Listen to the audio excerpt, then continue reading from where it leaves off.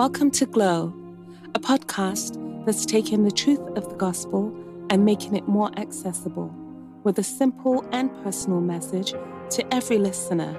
Your light matters. I am your host, Jackie Smithson Hayes.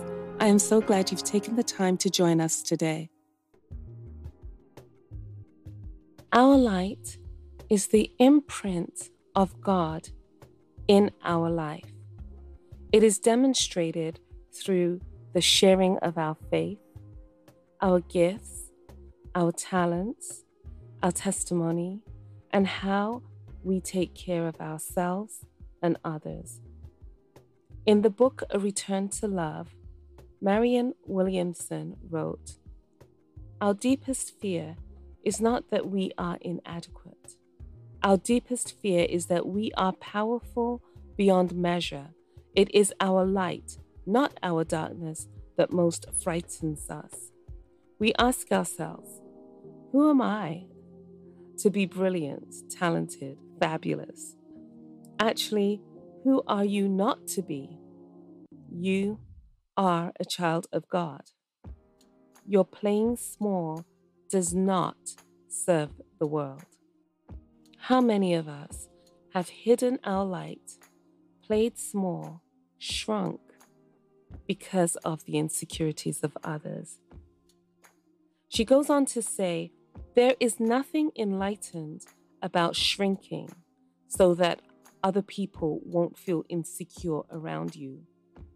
We are all meant to shine as children do. We were born to make manifest the glory of God that is within us. It is not just in some of us, it is in everyone. And as we let our own light shine, we unconsciously give other people permission to do the same.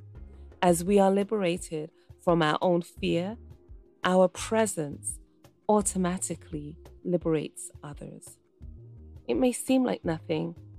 We're just trying to fit in, go with the flow, but we're actually depriving the world of our unique gifting, talents, and our faith. As light, we are not meant to fit in. We're meant to stand out. How often have you been mesmerized by the stars in the night sky or the light from the sun as it rises and as it sets? Think about your own emotional response to light as it enters your home.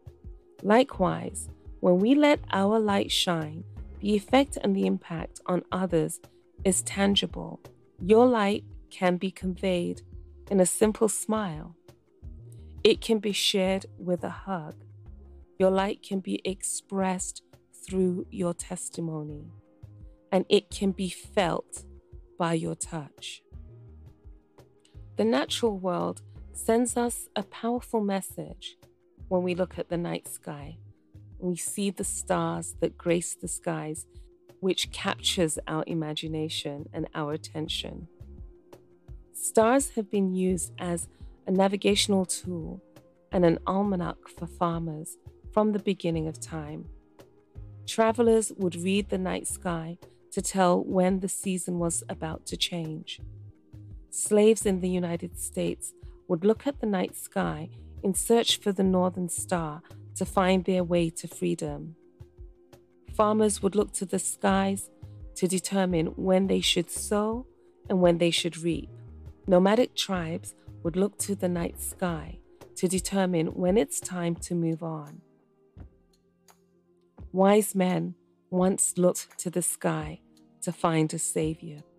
Stars in the night sky not only open us up to imagine, to dream, or to dare, it also provided direction and foreshadowing of changing times and seasons.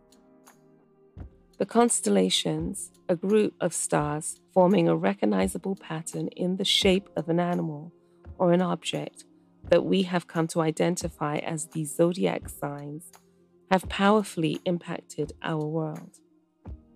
So many lights covering the vast expanse of the skies, each star occupying its allotted space with its own personality, varied in size and composition, Some held together in a magnetic field, so they're always together. Others traveling alone, always capturing the attention. And so it is with us. When we look up to the night sky, our attention is captured, and we see each star in its place doing what God has intended it to do. When heaven looks down on earth and it sees you twinkling and it sees me twinkling, it captures heaven's attention because we're in position and we're doing what we were created to do, to shine. And can you imagine from heaven's perspective, seeing you be whom God has intended you to be? Could you imagine the joy in heaven? It must be mesmerizing to see each and every one of us completing the tasks that's assigned to us, utilizing our gifts and our abilities, sharing our testimony, sharing our faith, standing up for what's right, standing up for what's true.